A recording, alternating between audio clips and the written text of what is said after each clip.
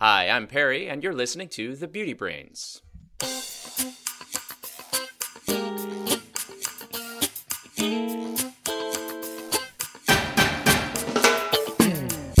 Hello and welcome to The Beauty Brains, a show where real scientists answer your beauty questions and give you an insider's look at the beauty product industry. This is episode 168. I'm your host, Perry Romanowski, and with me today is Valerie George. Hey, Perry.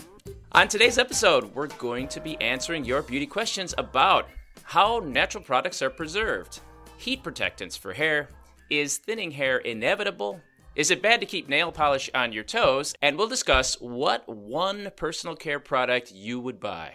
Plus, we'll cover a couple of beauty stories in the news. But before we get into that, let's say hello to our fellow co-host. Valerie, how are things going?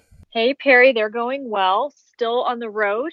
If you remember last time, I was in Italy, and then we were in New York together at the Society of Cosmetic Chemists annual scientific meeting. And now I'm still on the road at one of our other manufacturing facilities. But good news is I get to go home this week. So pretty excited about that. Home to the West Coast here in the United States? The warmest coast.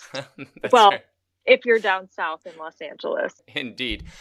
So as you mentioned, we were in New York City. First time I had seen you in a while, but we were attending the 72nd Annual Society of Cosmetic Chemists Science and Technology meeting. Yeah, for those of you who follow Perry and I on social media, you may have seen us tweeting about it using the hashtag SCC72, which you still may be able to pull up in the search engine on Twitter if you go on there.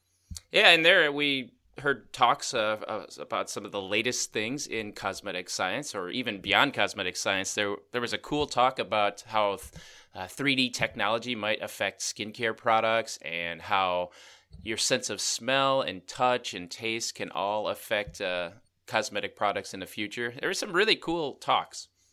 Yeah, I really enjoyed the talk on synesthesia. I had to practice saying that word a lot, but that was a good one as well, about how sounds and the other senses that you mentioned can affect purchasing patterns or feelings towards a product. I thought that was pretty cool. Yeah, and we got to see all of our cosmetic formulating friends, which is always fun. Yeah, it's a good chance to see everyone. And I did get some questions on social media about, oh, wow, this event looks really cool. How do I get to go? I think it's actually open to the public. I think there's some non-member pricing. Is that correct? That is correct. Yeah, you do not have to be a chemist or formulator to go, but you'll meet a lot of them when you're there. Oh, cool. Yeah. So anyway, to everyone, the show's every year in December. Perry and I go. It's a great space to meet people in the industry and hear all about the latest and greatest in cosmetic science research. You know, more than a few people came up to me and said they were happy to hear that the Beauty Brains were back. Aw. Yeah, it was fun. And actually, you know, another funny thing happened to me. I had come back from the show and I was at a friend's holiday party. My wife's work friend had a party, and so we're there, and I was talking to this woman who happens, I think she works in the beauty industry, like at Coty or something like that. And she asked what I do, and I said, oh, I write on the internet about beauty products. And she says, is it the Beauty Brains you do? And I go, yeah, the Beauty Brains. And she says, oh, I thought I recognized your voice. That's cool. That's the first time that ever happened. So the word is out. The Beauty Brains are spreading. Oh, good. Glad we're back. All right, Valerie, how about we enter and do a couple of beauty science news stories?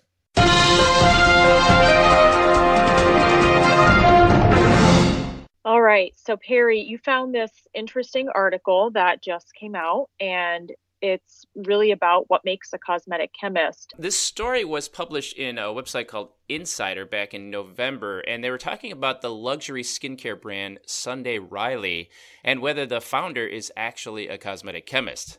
I'll leave a link in the show notes so you can read the whole story, but basically it comes down to this. The brand founder, Sunday Riley, regularly refers to herself as a formulator and a cosmetic chemist, but is unclear whether she has the academic credentials or the professional experience that consumers are led to believe by their marketing. There are some specific questions brought up in the article that I think are worth talking about, But before we get to that, I have to wonder, who did this brand offend that would prompt someone to write such an article like this? I mean, it's incredibly detailed, and someone went through a lot of trouble to question the credentials of the founder. It's a lot of publicity about something that doesn't have a lot to do with the products. I just wonder what happened there. I think it's interesting that the author of the article, I don't know a lot about her, but she did have some people contributing to the reporting of it, came out around the time that Sunday Riley has been sort of in negative light about their employees, asking their employees to post positive reviews on retail websites, which is a totally different topic. But I agree, yeah. Yeah, someone definitely has it out for them.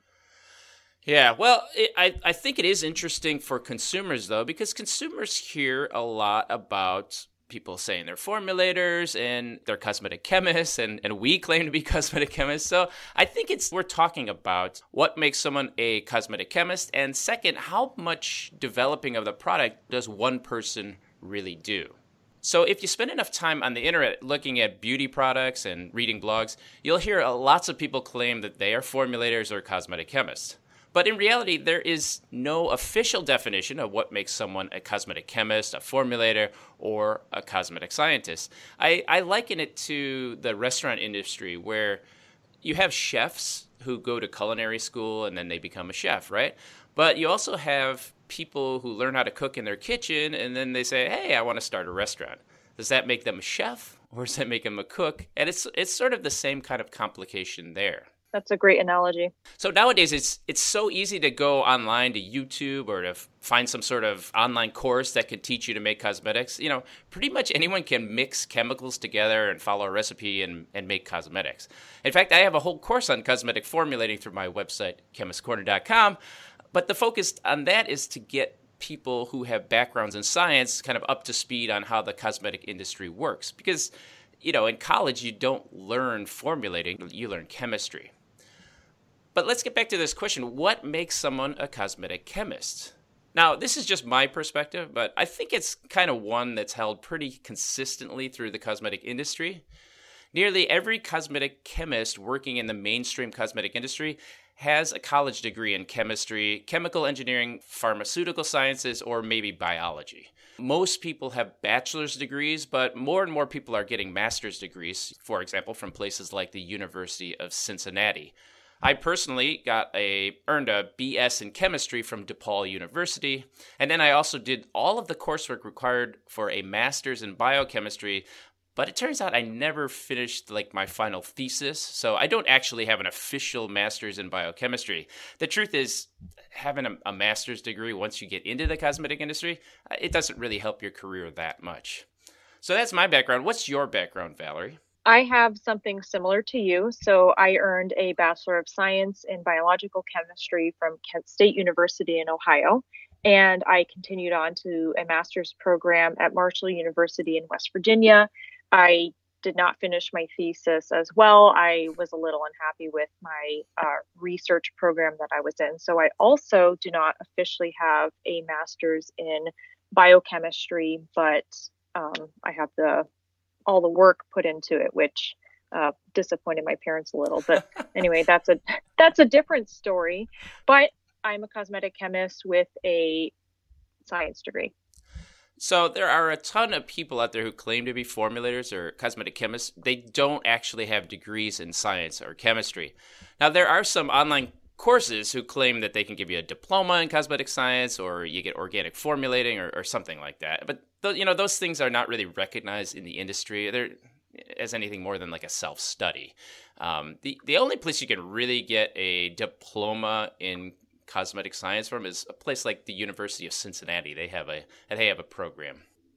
But the reality is, to work as a cosmetic chemist in the mainstream cosmetic industry, you really need a college degree in science.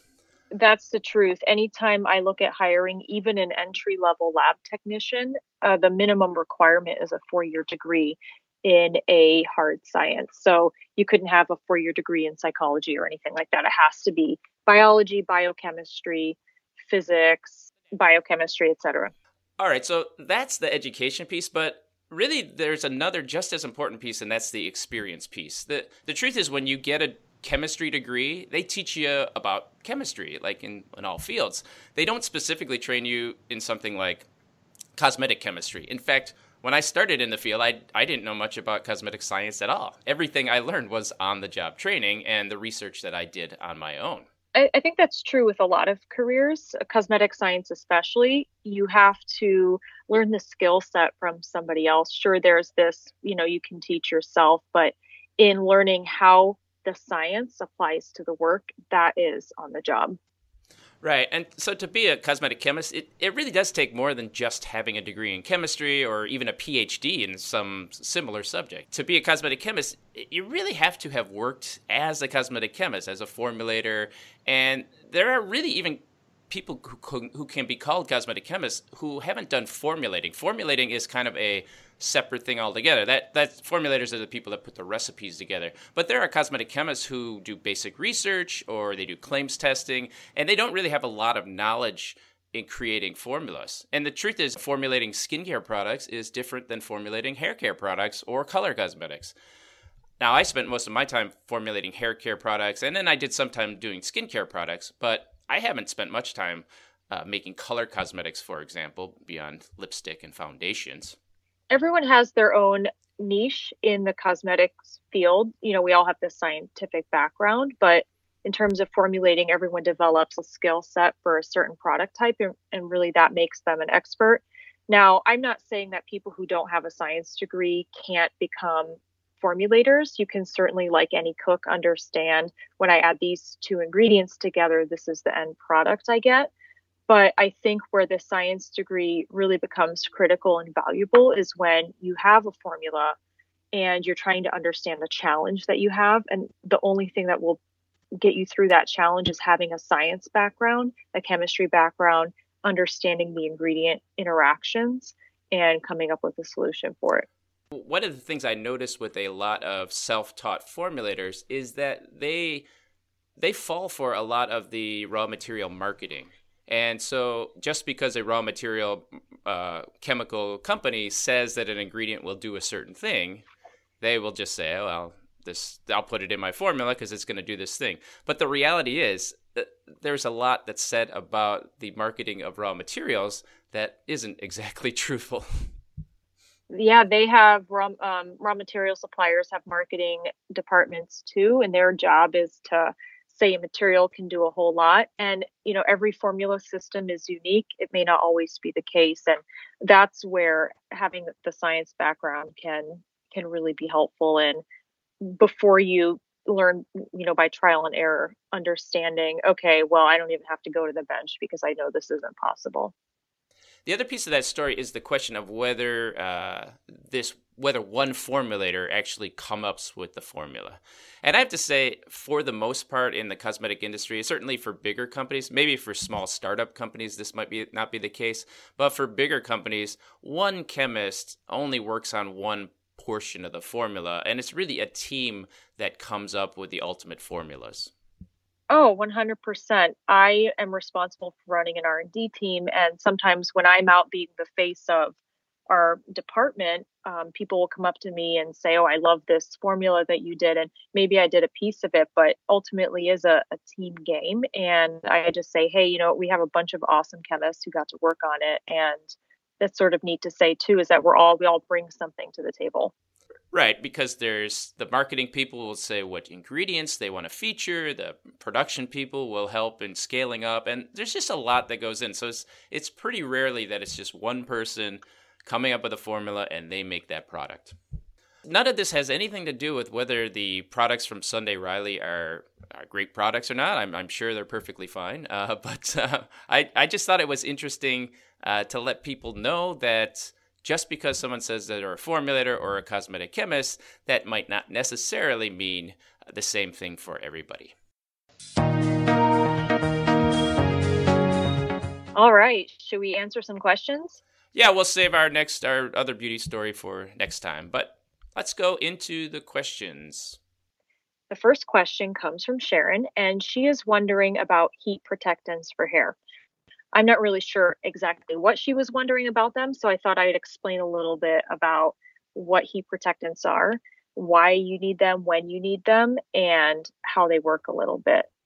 Heat protectants are products that contain ingredients that protect the hair from heat styling. So if you're using tools with heat, like a straightening iron, also called a flat iron, a curling iron, you're curling your hair, or a blow dryer, you'll want to protect your hair from the heat.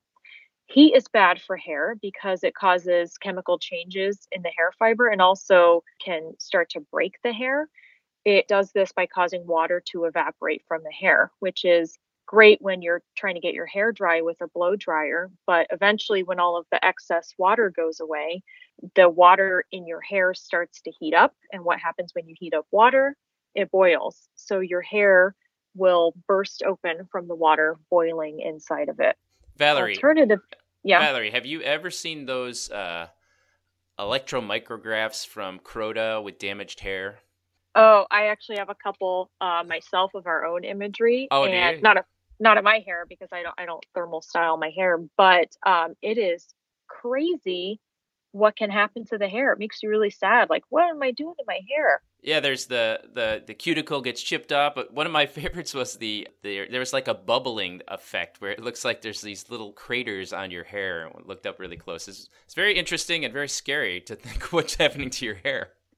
And that's from water boiling in the hair and bursting open through the cuticle. It really is real. The other thing that can happen, and I'm sure you've seen this YouTube video of this girl with a curling iron on her hair. She had a little product on it, but she had the iron super hot, and her hair melted off. Are Oh you yeah, familiar with this video? It cut right off. That's right.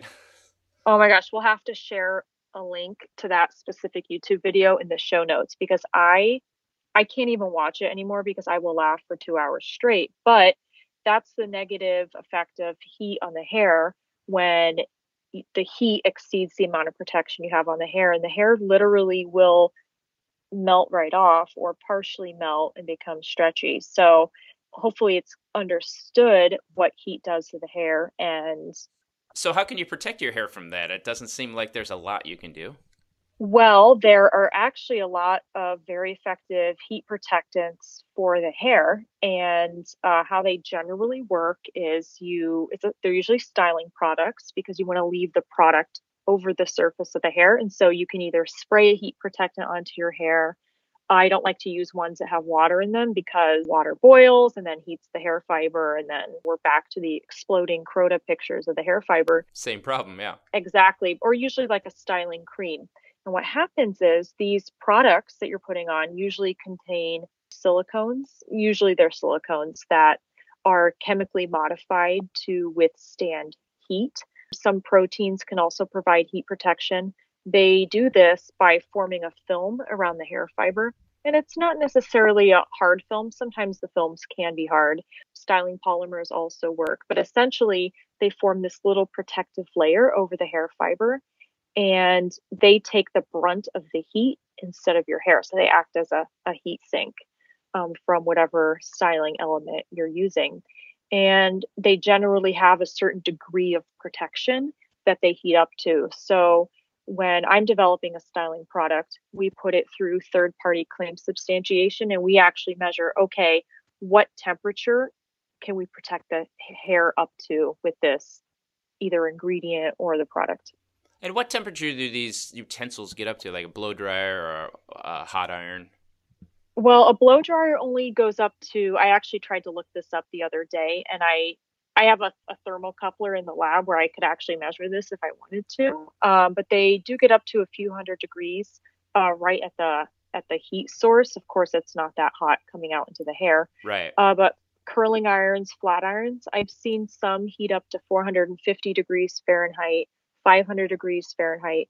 That is way past the temperature of what hair melts at. You're melting your hair at that point. It's crazy. You don't need that much heat. No, No, you don't.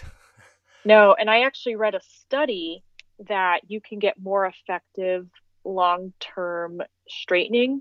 This study was done with a straightening tool using a lower temperature and more passes on the hair. So instead of doing 2 passes at 450 degrees and your hair smoking and you're coughing and smelling, your hair melting, you can do a lower temperature, like maybe 350, and just do maybe 4 or 5 passes on the hair, there's less damage on the hair and you get some longer term straightening effects over time. Right. So it may take a little more work to get your hair styled or dried, but it's less damaging.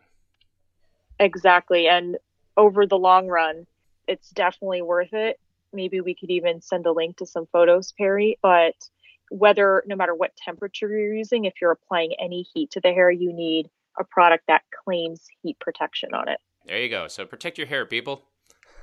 All right. I got a question here from Dragon Girl Patch. She wonders if the Herbivore Botanicals products are properly preserved. Now, I wasn't really familiar with these products from Herbivore Botanicals, so I took a look at the website link that Dragon Girl Patch provided. And she specifically linked to a product with rose water moisture cream. Now, in looking at the ingredient list, it appears that they don't use a standard effective preservative like the parabens, but they instead use a combination of things like sodium anisate and sodium phytate. Mm-hmm. They also likely use a strategy of having a low pH, so say the pH is below 5.0, and then they do their best to probably produce the product in a really clean environment. This type of formulation strategy is known as hurdle technology, and a lot of natural brands are using this hurdle technology in their formulation. We learned about another brand that is doing this, I should say, at the SCC meeting. Mother Dirt uses this hurdle technology strategy so that they avoid using, these yucky preservatives that are being used by other brands. Right. That's right. The Mother Dirt brand had a whole presentation on hurdle technology. It was pretty fascinating. Now, the thing that hurdle technology allows you to do is that you can make the claim that they're paraben free, or even some people go as far and say they're preservative free. Other natural brand formulas also use organic acids like sorbic acid or benzoic acid, or maybe some even use phenoxyethanol, though some people don't consider phenoxyethanol natural, but it's not paraben, so that's just one to use. So there really are a number of alternative preservatives that can be used for natural formulators. Honestly, I have a hard time relating to this claim, though, because when I hear paraben-free or especially preservative-free, I just generally think unsafe and contaminated with dangerous microbes. But clearly, I'm not their intended consumer. But also, Perry, in other geographies, I don't think you can make that claim. So, for example, in Europe, if I told our safety assessor, I want to write, well, first of all, we're not allowed to say paraben-free because parabens are substantiated to be safe in Europe and the United States. But if I wrote preservative-free, they would say, well, you have to have a preservative. What's preserving the product? And that I'm going to get into trouble there. So that's why I have a hard time relating to this claim, because it's not really scientifically founded. If the product has water, you need a preservative. It's not possible to be preservative free. Yeah, it is important to note that the EU or Europe and around the world is different than the United States. In the United States, we can, marketers can pretty much say anything they want if they have some good rationale for proving what they're saying is not false, right? Exactly. So yes, these products are most likely preserved, but you might want to use the products quickly because I wouldn't expect them to last as long as standard beauty products. There's one thing that scares me about alternative preservatives. It is worth noting, though, that they don't follow the proper labeling procedures on their products, or at least on the website here. So it's quite possible that some of their raw materials have preservatives in them that aren't listed on the ingredient list. Some companies who don't have expertise in label regulations don't realize that they're supposed to list things like known preservatives in their raw materials. That's a tricky one. A lot of brands get caught up on that. And in Europe, when you follow the European cosmetic directive for labeling the products, those do get caught. And even sometimes I miss them where I'm like, oh, gee, I didn't know I had to list that on the label. And it gets you got to pop it on there. While I was on their website, I was struck by a few other claims that they made. In their marketing story, they say specifically, quote, "During our creative formulating process, we knew we needed to innovate because we were trying to create something that didn't exist and had never been created before. A lightweight, natural, truly synthetic-free moisturizing cream with a dewy finish that easily blends into skin, leaving it perfectly moisturized." That's amazing. That's amazing. But you know what? In looking at the ingredient list, they clearly, in my view, they clearly have not lived up to this claim. They have glyceryl stearate citrate, they have cetyl alcohol, and they have cetyl palmitate. These ingredients do not exist in nature. Cetyl alcohol, there is no cetyl alcohol plant. Now, of course, these materials can come from natural starting points, no doubt, but you can't go and pick a plant and say, oh, here's my cetyl alcohol. That just comes from synthetic chemistry. Of course not. I mean, this definitely can be nature inspired, but tell me where they're getting capryl oil glycerin from. There's no plant out there with that. It's all engineered, bio-inspired, whatever you want to say. Again, I'm sure these are perfectly fine formulas, although at $48 for a 1.7 ounce product, it's certainly not a bargain. You can find products that work just as well for much less money, I would say, right? Oh, for sure. But at the end of the day, if you like it and it makes your skin look great and you feel good wearing it, go ahead and pay that kind of money. I've spent worse for sure. I won't divulge here what products, but oh no, yeah. Absolutely. If a product makes you happy, then that's good. It's cosmetics and beauty products are not all about functionality. There's a lot of sizzle that goes along with them, right? Mm-hmm. Of course, now I see big companies like P&G and Unilever and L'Oreal, they're all kind of getting into this act. In some cases, they're not making formula changes because they believe the products are actually safer. They're kind of moving towards natural formulas because A, that's what their consumer groups believe, and then B, they can make a lot more money charging more money for these types of products. I would say these are smart marketers that are making more and more people afraid of perfectly fine working products, and then they get you to pay more, while at the same time, making products that aren't really working a lot better, and they don't work any better than things that were around decades ago. And I think we'll learn more about this when we delve into next week's news story about herbal essences.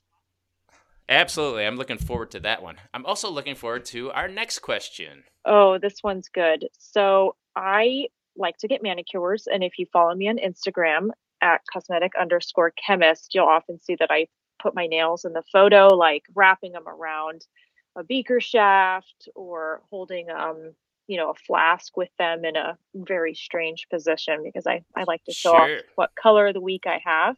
So your nails always look lovely. Oh, thank you. I got my nails. I never got my nails done in any kind of color, but one time after I did the New York Marathon, I went with my sister and got our nails redone. Oh, did you get a mani-pedi combo? I did, although the pedi part was very difficult for me. I do not like people touching my feet. Yeah, you wouldn't like pedicures then. But Lauren asks, I sometimes leave nail polish on my toes for a long time. Is that bad? I don't know how long you left your nail polish on, or if you even got nail polish, Perry. But I don't think I took it off. Were you supposed to? Well, we can answer that in the question. So when you get your nails done, oftentimes within the course of a week or 2 weeks, depending on what polish you get, the nail polish can chip off. But if you are a fan of pedicures and get them often, you'll find that when you unveil your toes to step back into that tub, your nail polish may often be perfect, maybe a little worn on 1 or 2 toenails, but generally it looks pretty good. And it can go on like that for months. So if you haven't gotten a pedi in a few months, your toes may very well still look perfect, just a little grown out, and you'll see where the new nail is that's not colored. And this is where our fan is asking, is that bad for me? And the short answer is no. So when you have your nails and nail polish on, you may have heard people say before, oh, my nails can't breathe. They're being suffocated by this polish. And the simple answer is that nails actually don't breathe. So you don't have to worry about leaving the polish off because your nails are suffocating. Your nail bed is just made up of layers of dead keratin. And what's to be suffocated there? Nothing, right? Right. People have that impression because they think the nails are porous. And while there actually are some holes in between the nail layers and in between the keratin plate, they're not porous. They're not taking in water. The whole point of your nails is to not be porous and to protect what's underneath from getting water or whatever you're soaking in it. Now, that's not to say that they can't become gross or weird from all the soaking, but if you're soaking your nails in something like acetone or isopropyl alcohol, they can become a little soft, but that doesn't mean they're necessarily porous. Sure. And, there's two questions that occur to me. First is, how come the toenail nail polish stays on so much better than your fingernail nail polish? Oh, I meant to explain that, but overlooked that. So that is because your feet are often protected in shoes and in socks, and they're generally very moist feeling. Whereas your hands, you're moving them around, you're bumping things around all day, you're grabbing things, whereas your feet just kind of stay put in your shoe. And unless, you're clacking around on the beach or outside barefoot or wearing sandals, in general, the polish lasts longer because there's less impact on the hand. Right. All about environmental exposure. Okay. The second question. Mm-hmm. Why would anyone give the advice that, you have to change your nail polish or putting the nail polish on your toes that long is bad? I don't know I don't know where this notion came from to her. I have heard it because people think, you need to remove it or not put polish on for a while because your nails can't breathe or you're damaging the nail. But the damage actually comes from the nail preparation. They have to put solvents on your nails and buff them before they put the polish on so that the polish adheres to the nail better. It's all about the preparation before the application. And I think people just think the nails need to breathe and not have polish on them. Maybe it was a nail technician who, wants people to come back sooner than later. That's what I think. I think it was the nail polish companies and marketers said, hey, we need to get people to change their nails a bit or we're not going to make enough, right? Yeah. And the person that I love to follow is another cosmetic chemist who worked in the nail polish industry for a long time, Doug Schoon. Do you know Doug? Yeah, another long-haired California guy. Yeah. He's super great, and he doesn't know this, but I love his stuff. Yeah. I stalk him, but he has a lot of great information. It's mostly geared towards professionals in the nail industry, but he has a lot of great information to sort of dispel these myths about your nails or why does OPI gel nail polish not last as long on me as the bio seaweed and all that kind of stuff. He's fantastic. So I highly recommend to follow him for any future nail queries that one may have. Maybe we'll get him on the show one of these days. Ooh, that'd be great. He would love to do that. I'm sure of it. All right. How about this question from Curious Pete? And this seems like the kind of question a guy would ask. So let's see. Curious Pete asks, if you were only allowed to buy one product for shower, shampoo, shave, what would it be? Ooh, that's a great question, Curious Pete. I already know my answer. What about you, Perry? Well, you know what? Mine would be shampoo. In fact, that's pretty much what I just use now whenever I get in the shower. I mean, I like shampoo that gives a nice creamy lather, akin to the formulas that I worked on was Tresemme, and so I prefer that. Although I also happy using product like VO5 or Suave because I do like the foam and I like the fragrances. How about yourself? I also would use shampoo, and I'll tell you that because it's super versatile. I mean, if I only had to pick one, it's like, okay, well, what can I get the most bang for my buck out of? And for me, that would be shampoo because of, the type of formulation that it is. And not just any shampoo, I would have it be a sulfated shampoo. So yes, those evil sulfates, that's right. What I would choose. Of course, there are downsides to shampoo. Shampoo alone, especially something like VO5, it can leave your hair feeling kind of dry or straw-like if you don't use a conditioner too. And it can also leave your skin kind of feeling tight or dry. I mean, it's better than, say, bar soap, but it's certainly not as good as a gentle body wash. Yeah, of course, with any product, I was thinking well, what if I just use conditioner? There's always downsides to it, but I feel like there could be one shampoo out there that could be something head to toe that works, really cleanses the hair. I don't wash my hair every day with cleansers. Sometimes I just get the hair wet and I work my natural oils through. But, it also works as a body wash. An interesting story. When I was working on the VO5 hair care line, it was back in the mid 90s. We wanted to come out with a VO5 body wash.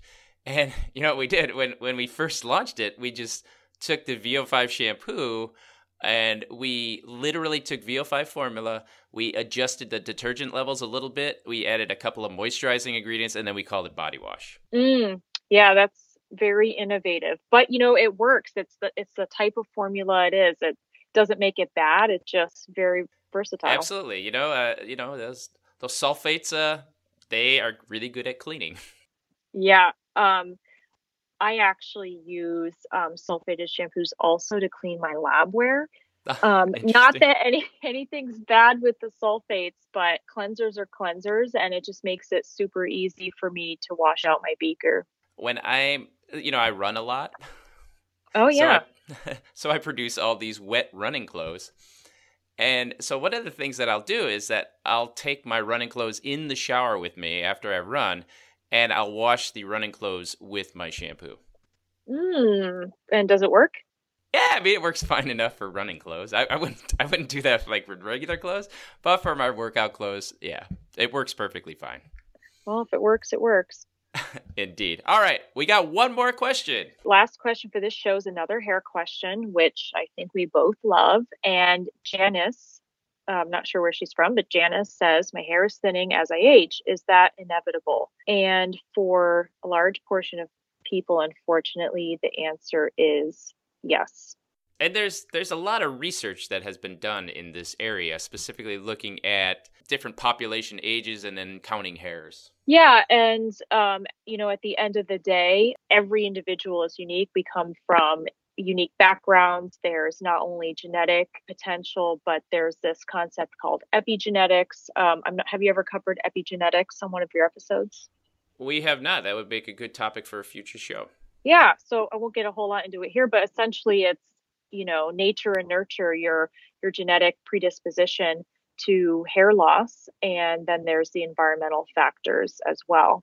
And there was actually a study published that Perry found in the British Journal of Dermatology back in 2001, where they looked at hair density, hair diameter, and the prevalence of female pattern hair loss. And the researchers looked at a general population and also a group of women who specifically complained about hair loss. And what they found was for the general population, older people had lower density of hairs, so there were less hairs on the head. So over a certain space, less hairs.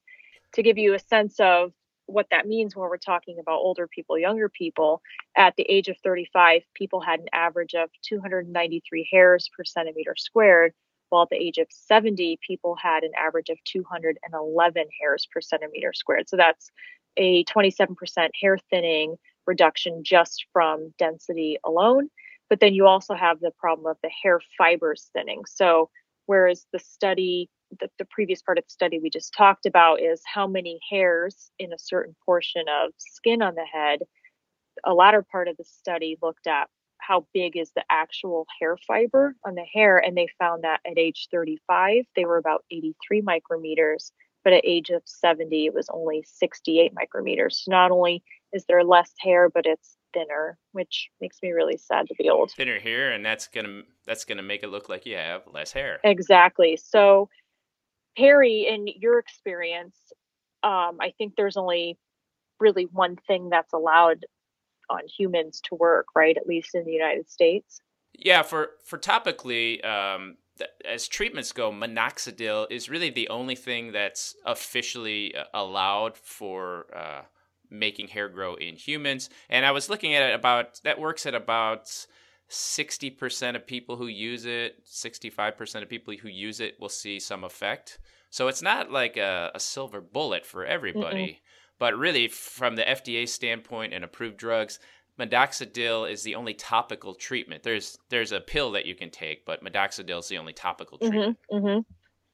I was reading some research, though, and there are some mice studies, because people asked me about this on my formulation website. There were some mice studies that showed that peppermint oil and lavender oil might work as well as minoxidil. But the thing is, these were done on mice, right? So what they did is they took these mice and they shaved them off, and then they put on peppermint oil or lavender oil and then minoxidil and then some other oils. And they showed that, yeah, peppermint oil and lavender oil actually had the same results as minoxidil. But that's just because it worked in mice doesn't mean it's going to work in people. And the fact that peppermint oil isn't everywhere in these products sort of suggests to you that it's probably not translating to humans as well. And not only that, but think of, and maybe this study went into or didn't go into it, but surely there's some adverse reactions to using peppermint oil and lavender on the skin or on the hair follicle. That's only looking at one potential benefit, but we have to consider before people go squirting peppermint oil and lavender right on their scalps that there are adverse effects to using those as well. So not everything has a silver lining. Right. Absolutely. And with something like hair loss, like small studies like the one I just talked about, that to me does not provide the substantial amount of proof that you really would need, like in humans, that would make me recommend using these ingredients in your hair, hoping to fight hair loss. The thing is, cosmetic marketers are perfectly happy to sell you hair treatments with peppermint oil and lavender oil just because like a small study on mice says, hey, these mice look like they grew hair. Yeah, everyone has a marketer behind them. This is such a hard problem, just remain skeptical.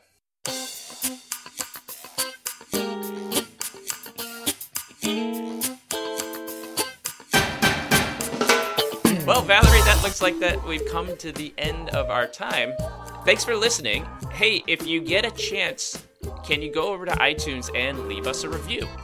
Your review on iTunes will help other people find the show, and that's going to ensure that we have a full docket of beauty questions to answer. Speaking of beauty questions, if you want to ask a question, click the link in the show notes or record one on your phone and send it to thebeautybrains@gmail.com. We prefer audio questions because it sounds much better on the podcast instead of having to listen to my nasally voice or... Oh, no, my nasally voice. Nasally voice.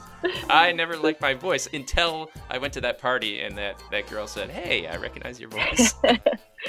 Also, you can follow us on our various social media accounts. On Instagram, we're at The Beauty Brains 2018. On Twitter, we're at The Beauty Brains. And we also have a Facebook page. That's the show, everyone. Thanks again for listening. Now, go make a difference. See you next week.